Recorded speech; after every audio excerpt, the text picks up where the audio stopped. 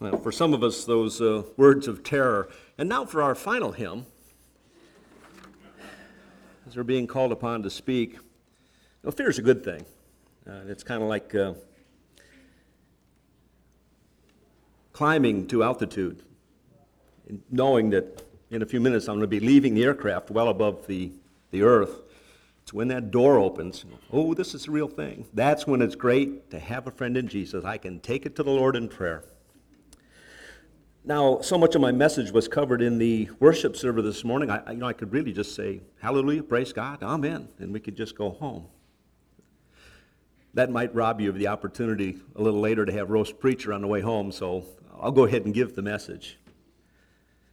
Some of you have had the consternation of trying to listen to me in open conversation. I'm so busy thinking about what I might say in the future that I truncate or cut off what it is I'm trying to relate. That's why I normally always come with notes to prevent that. Father, you know the speaker this morning, and you and I both know that if you don't show up and speak, your word isn't going to be put forth in the manner that you would have it. Father, I just pray that you would, by the power of your Spirit, allow your word to go forth and accomplish the purpose for which you sent it out, and that we might bring your name glory and exaltation, and we might lift up your Son, the Lord Jesus Christ, that we indeed might be prepared to leave here today better servants of the living God, the one of whom I can say, I am his and he is mine. In Jesus' name we ask these things. Amen. Well, I'm going to try to fulfill the work of an evangelist this morning. We think about that in preaching the gospel, and of course I'm going to do that. But really the work of an evangelist, according to Ephesians chapter 4, is to equip the saints that they might bear witness of the Savior. And maybe the title will give you a hint of where this is going. It came about through conversations with a number of people for reaching out to specific groups, including our brother Joshua. And as I got thinking about this, I realized, not having any Jewish blood in me that I know of, that I am the grafted in branch who's going to speak to the tree, whereby I receive life. So we're going to look at the gospel this morning, but we're going to do it from the Tanakh, from the Hebrew Bible, from our Old Testament. If we're going to speak about the gospel, some of you know that I really like short definitions. What's heaven? That's wherever God is. Well, what's the gospel? It is the opportunity for mankind to spend forever, all eternity, in the presence of the glory of God. Yet we know that there's a problem. There's something which stands between us and that reality. We look at this mythical existence around us and think it's reality. No, it's a shadow. It's a hint of real things to come. But no matter where you go in this globe, in every corner there's religion, because mankind knows that we're separated from our Creator. That's why there's all those man-made religions, to try to restore this lost fellowship.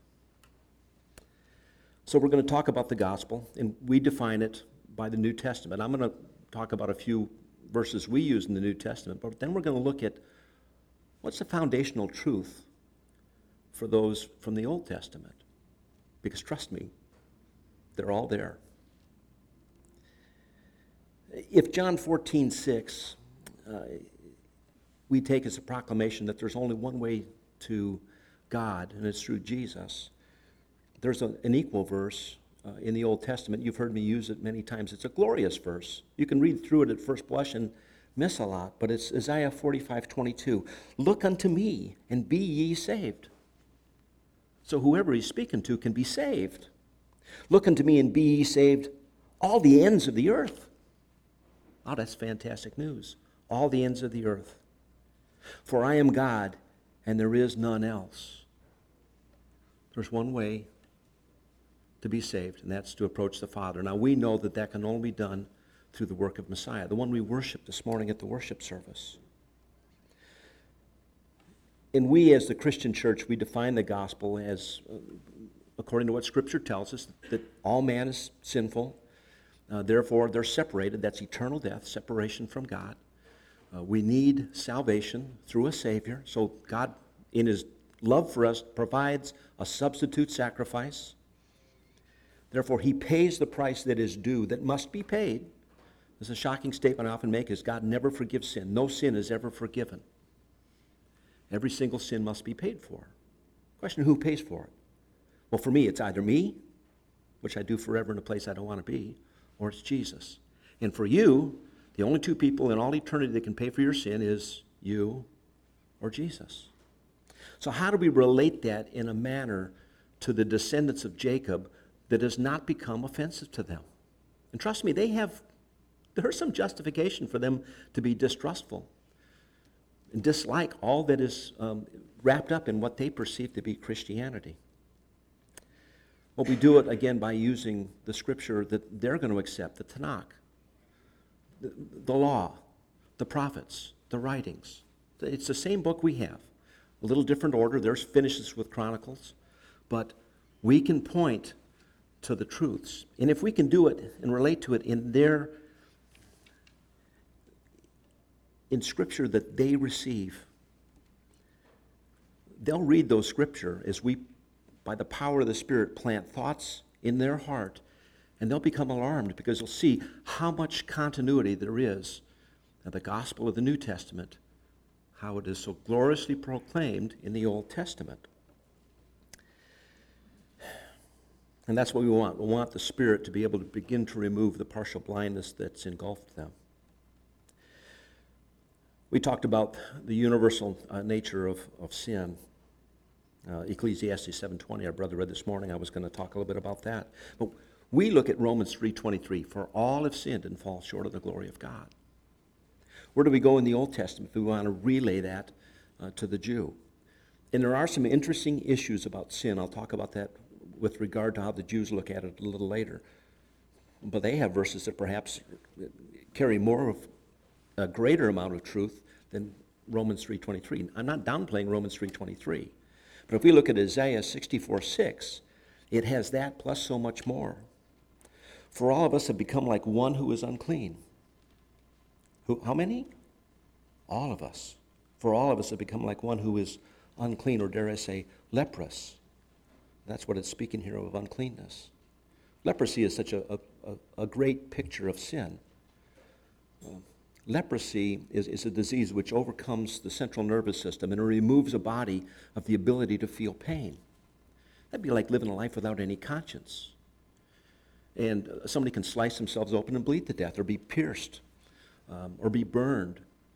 And from the secondary causes, they die because they're not aware that they've been injured. And if we play with sin, we continue to play with sin, we become numb and we no longer feel its pain and we can get drawn in. Many of us have done that and suffered significant injury because of our foolishness. So Isaiah 64:6, for all of us have become like one who is unclean, and all our righteous deeds are like filthy garment. So not only do we have in this verse the message that all are sinners, but even our righteous deeds. Now what does that word righteous mean? It means right before God. All our righteous deeds are like filthy garments. Again, as we often say, God loves our good works, but he hates it when we put our faith in them. And all of us wither like a leaf. Are live leaves withered? No, it's a sign there's no life in them. They're dead leaves wither up. And our iniquities, like the wind, take us away. A dried up, withered leaf has no substance and is just blown away. And all iniquity will be swept out of the presence of God. Psalm 14, verses 2 and 3, again, just to establish this universal nature of sin in all people. Our brother read Ecclesiastes 7:20. In Psalm 14, verses 2 and 3, the Lord looked down from heaven upon the children of men to see if there were any that did understand and seek God. They are all gone aside. They are all together become filthy. There is none that doeth good, no, not one. Now finally, reading from Psalm 130. I like the verbiage here, the way the Young's Literal Translation puts it. If iniquities thou dost observe, O Lord, who doth stand? My NASB and the King James say, if you mark, in other words, O Lord, if you keep track of sin, who can stand? Well, latent, inherent in that message is that nobody. It gives us, again, two messages here. Not only the fact that all have sinned, but nobody can stand because of it. And that leads us into the consequences of sin. We look at Romans 6:23, the wages of sin is death.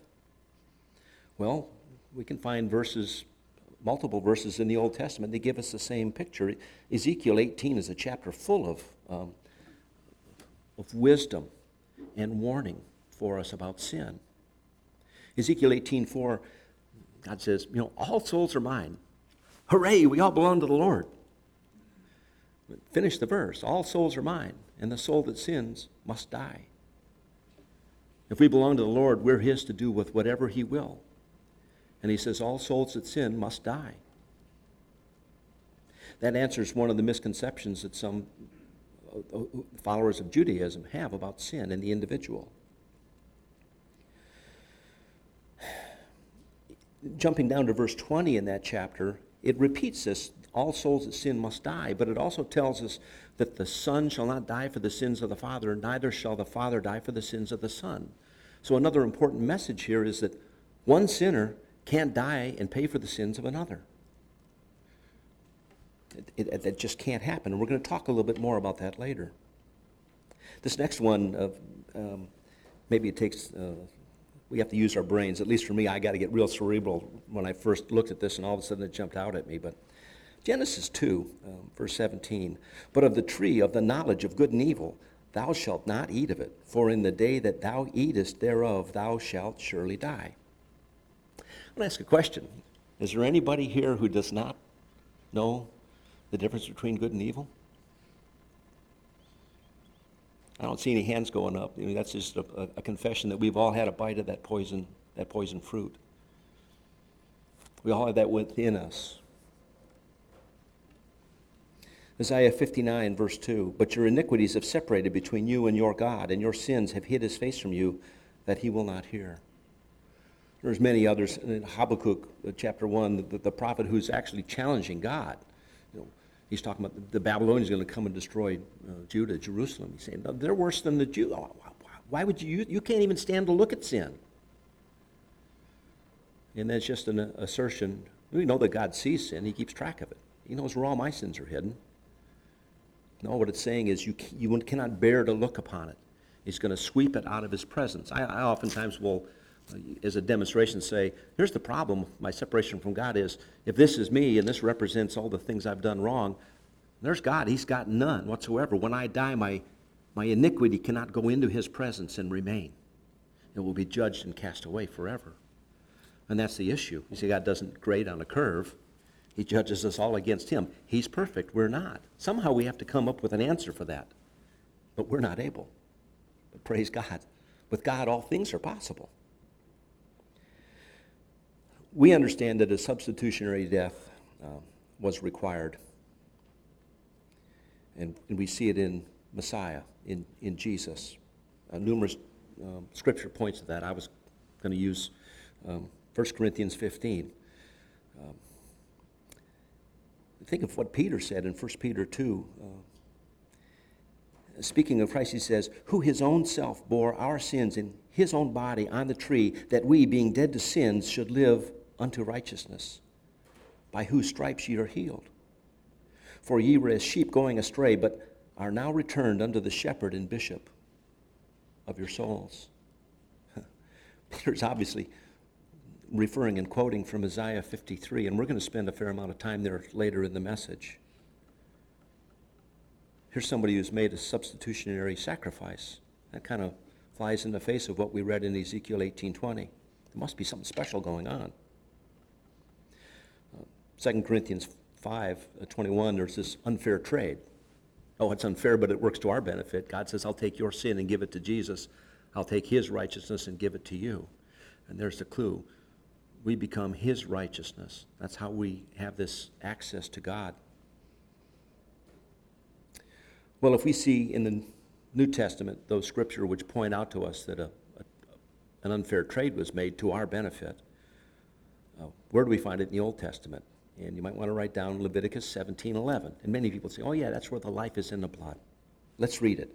For the life of the flesh is in the blood, and I have given it to you. upon the altar to make an atonement for your souls. For it is the blood that maketh an atonement for the soul. So it's not the law. It's not the sacrifice. It's the blood. Psalm 49, verses 7 and 8, and then we'll jump down to 15. It poses this question. It begs the question, how can this substitution happen for one soul? Because Psalm 49, verse 7 says, none of them can by any means redeem his brother, nor give to God a ransom for him. For the redemption of their soul is precious, and it ceaseth forever. Again, it's just reiterating what we've heard from the prophet Ezekiel in 18:20. The answer's in verse 15, Psalm 49:15. But God will redeem my soul from the power of the grave. Selah. Pause and consider, he tells us. Throughout the Old Testament, salvation is always a work of God, not the work of the hands of mankind. So we have what appears perhaps here to be a contradiction, and we should rejoice when we find a contradiction, because when we winnow out the answer, the truth for it, there's always a great blessing. And if we read in Ezekiel 18:20 and here in Psalm 49 that a man can't die for another, how do we reconcile that with a few phrases I'll just quote here from Isaiah 53? He was wounded for our transgressions, bruised for our iniquities. With his stripes we are healed. The Lord hath laid on him the iniquity of us all. Yet it pleased the Lord to bruise him. Thou shalt make his soul an offering for sin. And he bare the sin of many and made intercession for the transgressors. How's that possible? The answer's in one of the phrases from verse 11. My righteous servant shall justify many, for he shall bear their iniquities. As we saw in Ecclesiastes 7, in Psalm 14, Isaiah 64, there's none of us that are righteous. That's why a man cannot die for the sins of another, because he's got his own sins to die for.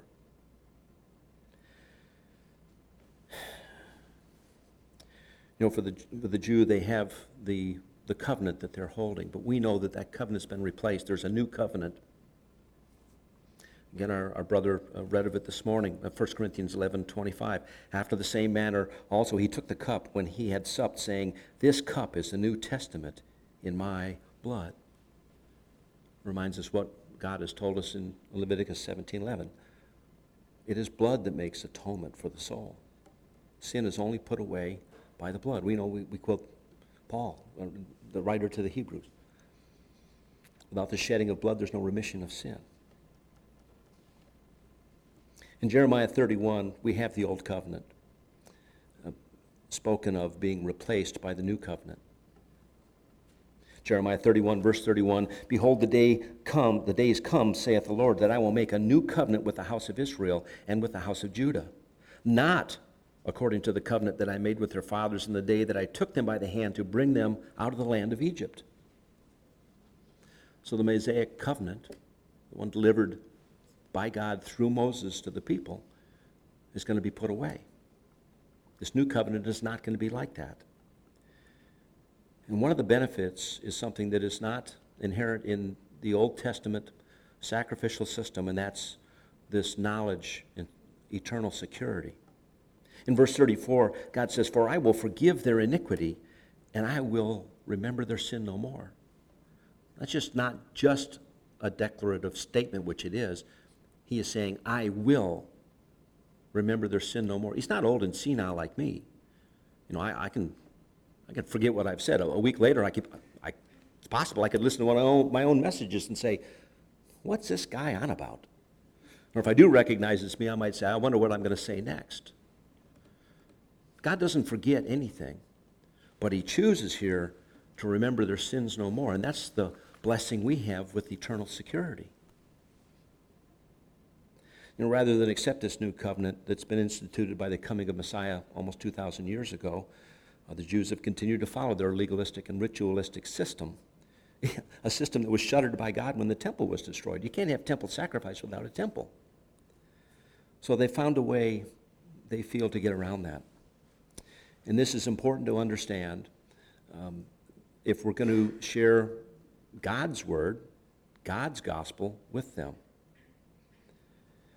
And if anything I say comes across as me looking down or thinking poorly of the Jews, I'm not speaking clearly if that's coming across, because I love the Jews. I don't approve of everything as a nation that they've done, but I love the Jews, and not just because my God has said, I will bless those who bless you and curse those who curse you.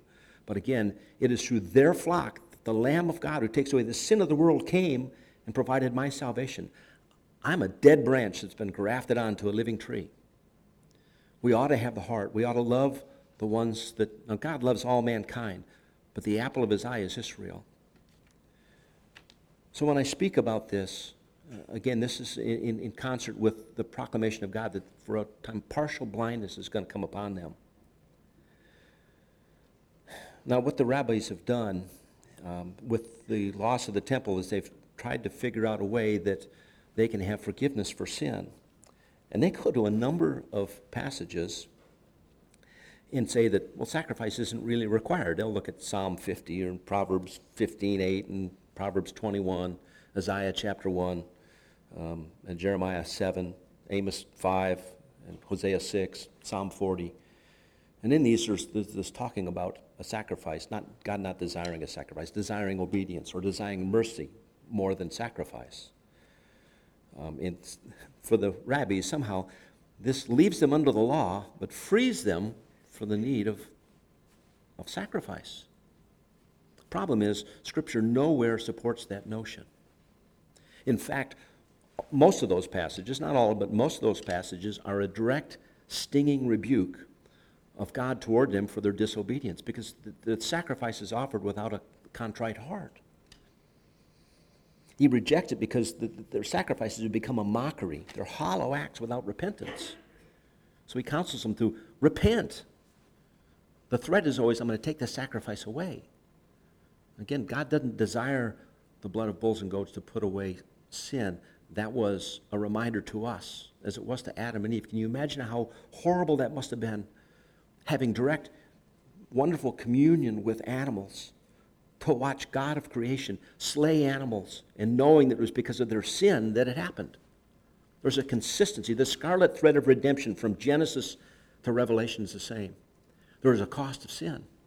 That's what the sacrifice of animals is about.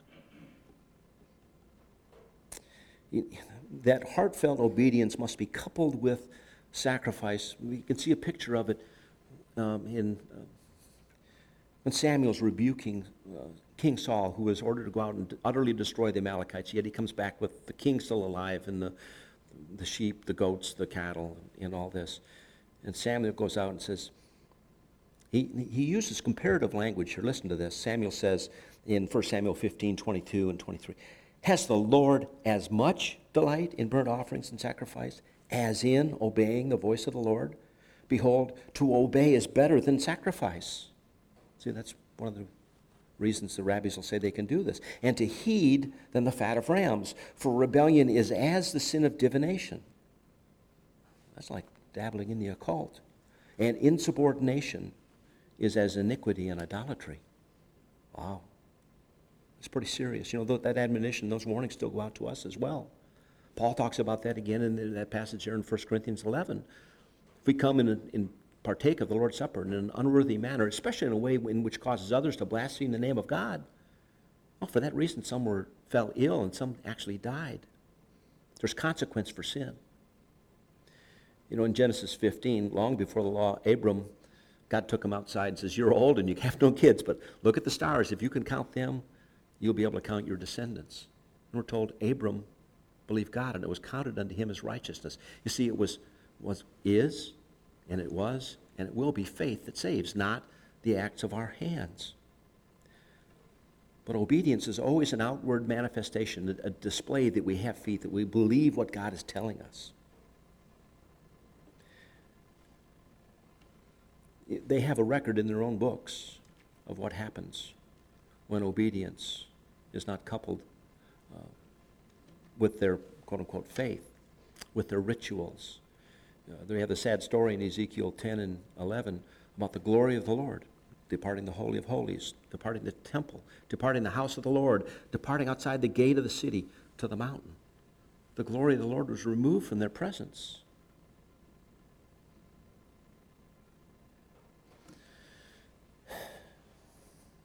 One of the passages, Psalm 40, speaks, it is not one of the ones where there's a stinging rebuke for that's why the sacrifice wasn't required. This is there's some arguments among some of the rabbis, but most of them agree that this is a messianic psalm. It speaks of the people recognizing the glorious blessings they've received from their God and how good it is to put faith in God and not to follow the proud. That's the two camps, right? There's only two types of human beings, and they're all in Habakkuk 2:4. We have, as for the proud ones, their soul is not right within them, but the just shall live by faith. But it moves as he gets to verse 6, to the singular masculine pronoun. It is one person that's being spoken of here. Now, so sacrifice and meal offering you have not desired.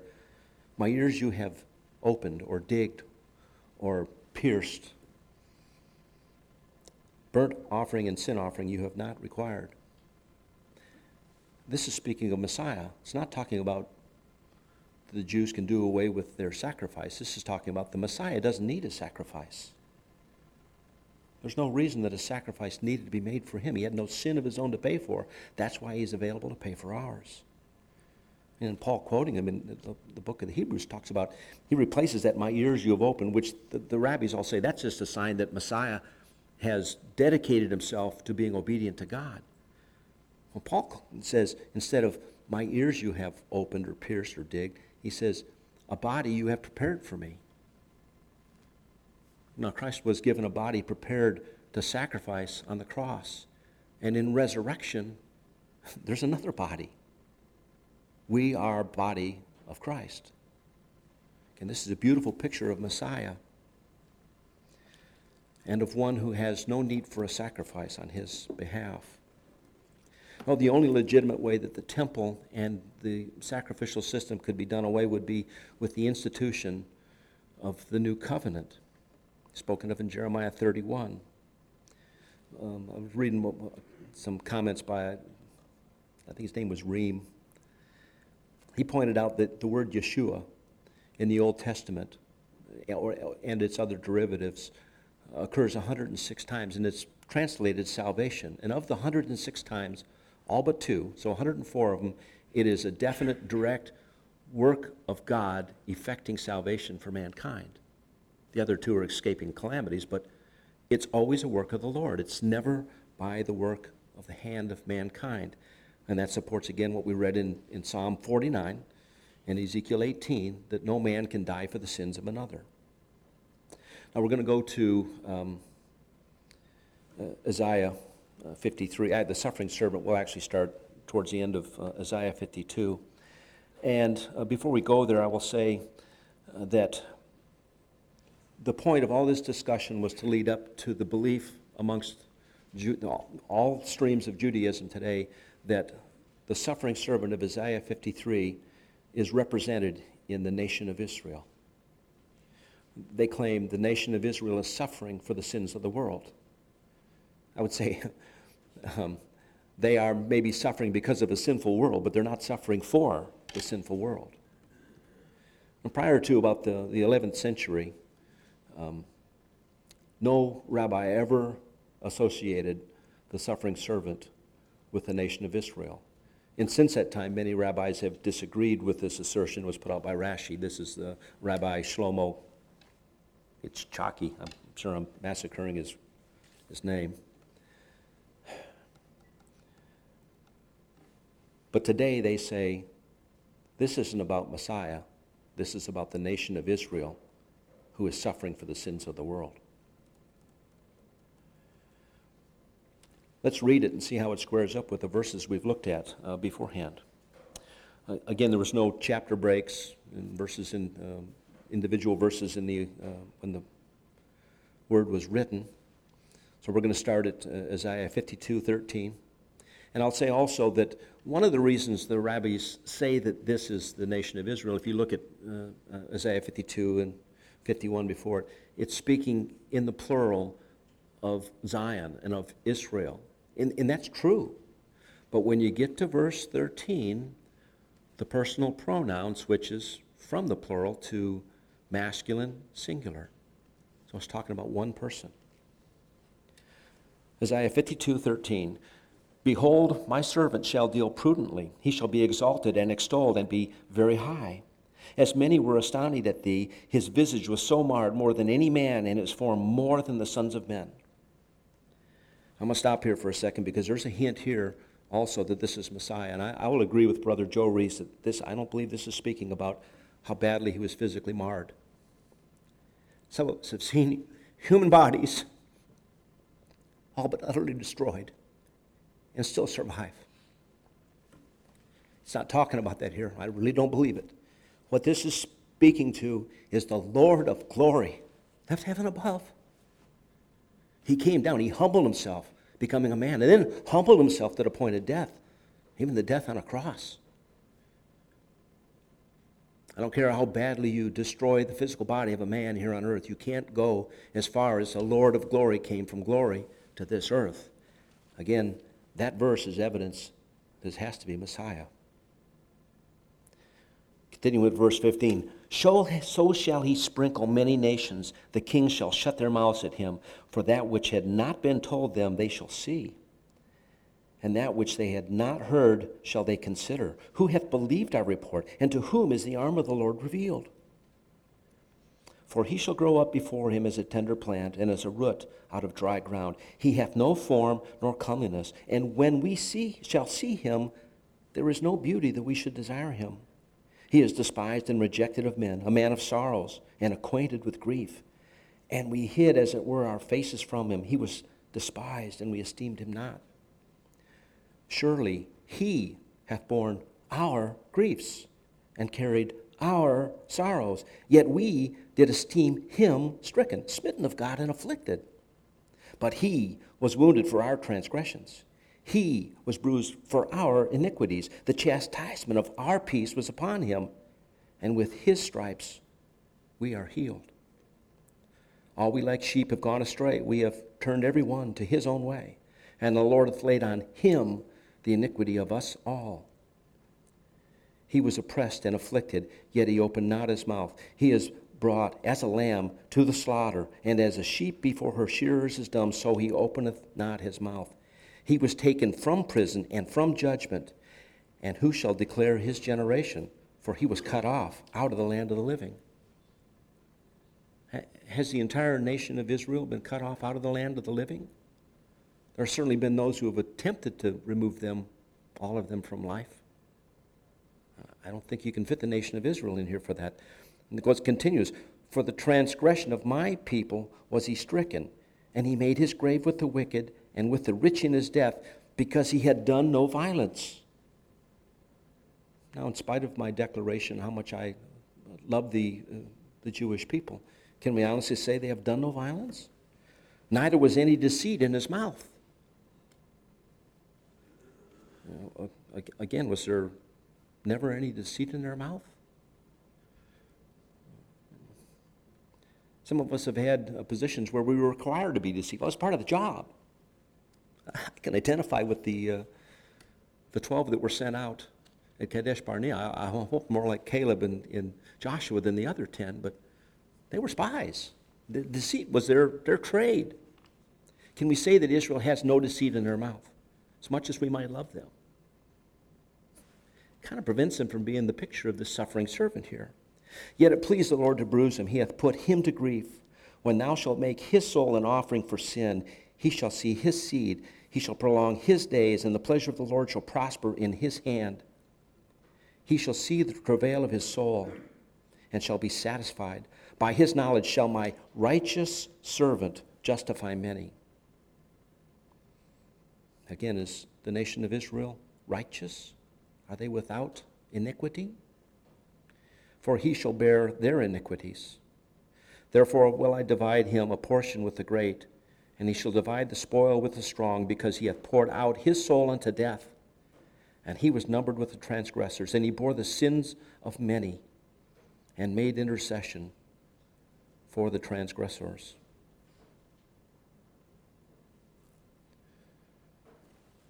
Again, knowing that a sinful man cannot die for the sins of another, how could we possibly, by their own scripture, put them in here? And that's how lovingly we want to challenge those who look upon this passage about the suffering servant in Isaiah 52 and 53. Your own scripture does not allow for that to be used. Sadder, you're saying God made some mistakes. Now, there are some, the modern, the Reform Judaism doesn't believe that the Torah, even the Torah, the law, is actually the inspired word of God. They think it's created by man. But the rest of the streams of Judaism, they all look at the Torah in particular as being an unalterable word of God. And they look at the whole Tanakh that way. By their own understanding of Scripture, if they read it, they would see the nation of Israel cannot be the suffering servant. And down through the years, there's been many rabbis reading through that see this. The Lord would lay in their heart. There was one 150, 200 years ago in Eastern Europe, and reading through is a rabbi. He knows there's something wrong as he's teaching, as he reads Scripture and then tries to apply the wisdom, the logic of the Talmud, commentaries essentially on the Torah and the Mishrath, on the writings. This isn't fitting. He calls out to God, show me the truth. God answers prayer. And this rabbi started to read Daniel chapter 9, and having some training also in accounting apparently. He did the numbers and he says, Messiah had to have already come. How could we miss it? He began to ask the other rabbis in the surrounding towns, and they abused him something terrible. Began to slander him. One of them says, I'm not willing to talk about that, but you might want to go to America. There's some Jews over there who think Messiah has come. So even his family rejected him. He left his wife and kids and came to New York, and God led him to some Messianic Jews. And he came to Christ. And even there his life was threatened, because the Jews, when he first came, they accepted him as a rabbi, a teacher. And he had to flee to Scotland to save his life. Eventually he formed a ministry called what today it's known as Chosen People's Ministries. An offshoot from that is Jews for Jesus. This was a guy named Leopold Kohn. And he has been savaged and ridiculed, threats on his life. Now, he's gone home to be with the Lord a long time ago. But there's many rabbis down through the years, in reading their own scripture, the Lord has laid upon their heart the truth. In the couple minutes we have before closing, I'm just going to pass on some tips that have been given to us by those who have come out of Judaism, have recognized Yahshua HaMashiach, that Jesus is Messiah, and they want to offer unto us tips, some pointers about how we might, speaking the truth in love, put it in a manner in which those who are followers of Judaism can accept it and begin to understand. And again, when they see how the Christian gospel is so closely aligned with the truths of the Old Testament, then they'll begin to look at the New Testament as well. And God won't leave them in comfort. But there's some foundational differences, and it comes down to semantics in a sense. There's a denotation is the actual meaning of a word, and the connotation, that's what the rest of us think it means. And there are certain terms we use in the Christian church that have different meanings for the Jew. And understanding that can aid us if we're trying to reach out to them. And one of these Jewish brothers puts on, he says, you have to be clear on the foundational doctrine. You have to be truthful and faithful to that. And for us, that's sin, salvation, and a Savior. But those terms are foreign to Jews, or they associate it with Christianity, who has so horribly persecuted them down through the millennia. Their connotation of these words are different than ours. The first one, sin. The Jewish people think that sin, they think of it in individual terms and individual deeds, not as some deep-seated characteristic of humankind. And the label sinner, they just apply it to somebody who's just a despicable, notoriously decadent or wicked, evil person. And we need to point out that all people sin. We can use David as an example. There was one rabbi who pointed out, he said, oh, there's no problem there. Bathsheba had already divorced Uriah. Uriah was a horribly wicked man, and David did good to put him to death. I guess that rabbi must have never read Psalm 51. Never read the passage about David confessing before the prophet Nathan. No, there's consequences for sin.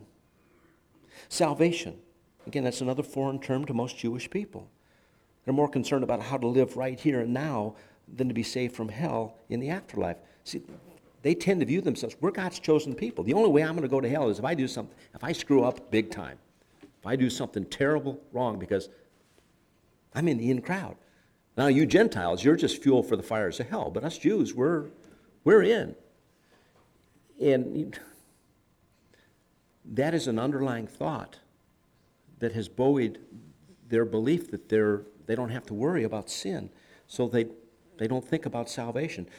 The Jews will say, maybe redemption is a better word, like in the Passover Seder, the Passover meal.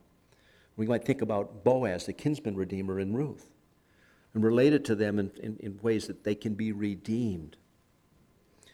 Sin, salvation, Savior. Again, the third term is not understood by Jewish people. When they hear it, they associate it with Christianity, and Christianity, not true Christianity. There have been some true Christians who have involved themselves in it, but in the name of Christianity, the Jews have suffered horribly down through the millennium. It's no wonder they don't want to listen to us. Again, it's not really understood by the Jewish people. Maybe we want to use the word Messiah. That's the term they're familiar with. It brings some problems of its own. I'll talk about it in a moment, because there's also a difference of opinion about what Messiah means and who Messiah is in the minds of somebody who is brought up in the Jewish faith. I'll talk briefly about, and I'll cover that here as I talk about some of the objections in closing. You're talking to a Jewish friend or even somebody you just meet, they'll start to throw out some objections. And some of them may know Scripture extremely well, and there's a whole bunch of them that you probably know more of the Old Testament than they do. But they'll say things like, there's no way I'm going to be a Christian. You Christians worship three gods. God is one. We worship one God. That's because they don't understand the Trinity. And I can just laugh and say, that shouldn't keep you from being a Christian. We don't understand the Trinity either. But in truth, we do. God's given us enough to explain it. And I just point out to them, the Tanakh uses plural terms to describe God. At creation, he said, let us make man in our image. One of the names they use for God, Elohim. That's plural. And it's not just two. Elohim is three or more. I says, now if the Tanakh and the law can use the plural to describe your God, I think we're okay with it. In Mark,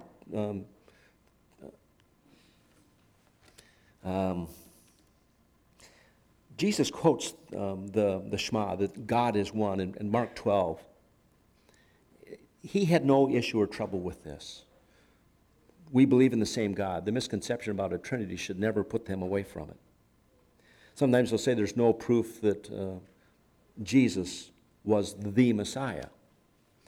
And I've got a number of verses. If you're interested in them, I'll give them to you later. We don't have time to go through them all. I'll just mention Isaiah 9:6, where we're told, unto us a child is born, unto us a son is given. They might be able to argue that away, but if you complete what's in that verse, it points out when we're given his names, Wonderful Counselor, but it goes on to say, Mighty God, Eternal Father. So whoever this child is that's going to be born, whoever this son is that is given, is deity. Speaking of Messiah, if Jesus is the Messiah, they say, how come there isn't peace on earth? And they'll go, I got you with that one. Because they know that Messiah, when he comes, will bring peace to the earth. That Jesus came 2,000 years ago. Where's the peace on earth? And for them, that's a legitimate question. How do we answer it? Well, we say, without peace with God, there can never be peace on earth. His first coming solved the first problem. It offers us peace with God. And bringing peace to earth, at his second coming, Messiah is going to do exactly what you think he's going to do. But if you don't have peace with God, you're not going to enjoy peace on earth when he sets up his kingdom. Rather than there being two Messiahs, as many of the rabbis teach, Messiah ben Joseph, the suffering Messiah, and Messiah ben David, the victorious reigning Messiah. No, there's one Messiah, two comings. They'll ask, how can you expect me to believe in a God when we've suffered so much persecution? And a great deal of it at the hands of the Christians. And again, that's a legitimate beef on their part.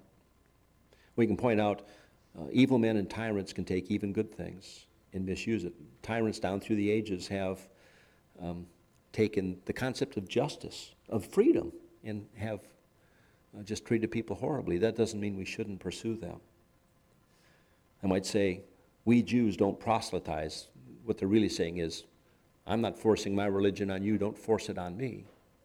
We might point out that their own prophet Isaiah pointed out in Isaiah 42 and 49, he says, you're supposed to be proselytizing, you're supposed to be revealing God to the world. How come you're not doing it? I might say, well, I'm happy with my religion, I don't need yours. And the point of mankind is not to be happy. I may not fully agree with a lot of the things the Creedal Church says, but the Westminster Shorter Catechism is pretty good. I have no problem claiming that. The chief end of man is to glorify God and enjoy him forever. And we ought to be willing to share that treasure with others, and that's what I tell. I'm not forcing anybody into my religion. I don't get brownie points for signing you up. I have this treasure, and I'm just willing to share it with you. And what we ought to really seek is peace with God, because if we have peace with God, then you get joy. And joy is far better than some fleeting momentary happiness which is dependent upon circumstances. Finally, they might say, if Jesus is Messiah, how come the rabbis don't believe in him? And again, I can give you names of a number of them. Most of the rabbis who believe in him and have come forward have been all but destroyed in their lives within mankind. They're established with God and blessed forever. And many rabbis who believe in Yeshua as Messiah don't speak up because they know they won't be able to be rabbis. They lose their position. Again, the point of all this is we're called upon to bear witness to all creation. And one day, God is going to return. And as our brother spoke of last week from Zechariah, the whole world's going to go to the Jews for religious instruction. They're going to cling. 10 Gentiles will cling to the hem of one Jew. They're going to be restored to a ruling authority along with Jesus on this physical world during the Messianic kingdom. But our goal should be to get as many as possible of them into the body of Christ. And that ought to be our desire, to win them the same as we want to win our friends and family and other Gentiles. As I've said before, the only thing of value in this world is a human soul. But God has said that Israel and the children of Israel are the apple of his eye. Father, we thank you for the truth of your word, for the wisdom of your scripture. We pray that if I did a poor job of relating it, that you would cause the ears of those who hear this message to receive what you would have imparted to them. Father, we want to be made equal to the task that you've set before each and every one of us as individuals, and we want to come together in a corporate body, glorifying your name and lifting up the name of your Son, Jesus Christ. Help us to recognize open doors. Father, give us open doors to Gentiles and to Jews, and then cause us, according to the promise of your Son, that we might remember his words and speak well of the one who loved us so much that he gave his life. Again, it's in the name of Jesus, the Christ, our Savior. Amen.